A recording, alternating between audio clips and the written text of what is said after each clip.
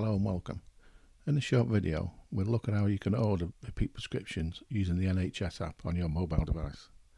For the purpose of the demonstration, we'll assume that you have the NHS app installed on your mobile device and is also set up and authorised for use. So, simply open up the NHS app on your mobile device and you'll see the following screen, which will confirm your name, date of birth and NHS number.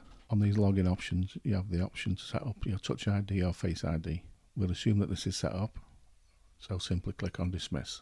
You'll then see the following screen, where again you'll see confirmation of your name, date of birth and NHS number. And there are two ways that you can order a prescription. First is to click on the Order Prescription option at the bottom, or click on the prescriptions icon at the bottom of the screen.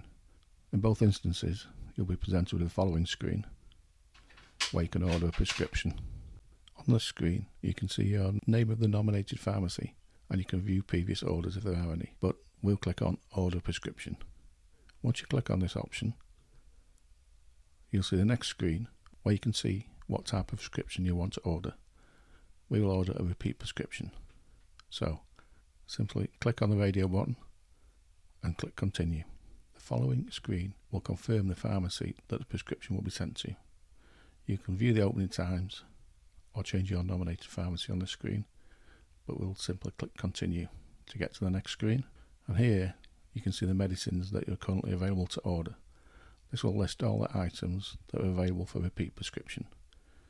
So depending on your circumstances, it may be a single item or maybe multiple items. In this instance there are two. So simply click the one that you want. Any unchecked box means the item will not be ordered, and you'll see a tick appear in the checkbox of the items that you want. You can then scroll down and add optional notes. So here we can see where you can add the text in box number 1. This is optional and you don't have to enter anything. Once you've entered anything here that will be displayed at the surgery, you can click Continue. The next screen shows items selected for reorder listed at the top. You can click on Change if you need to change this, and any notes for the GP surgery. Again, you can change this. Alternatively, you'll see a note saying there's no notes added. Again, you'll see your nominated pharmacy listed, and then you can simply click on Confirm and Order Prescriptions.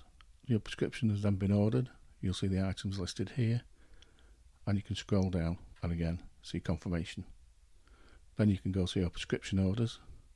Here you'll see confirmation of the item requested together with a date and any previously approved orders.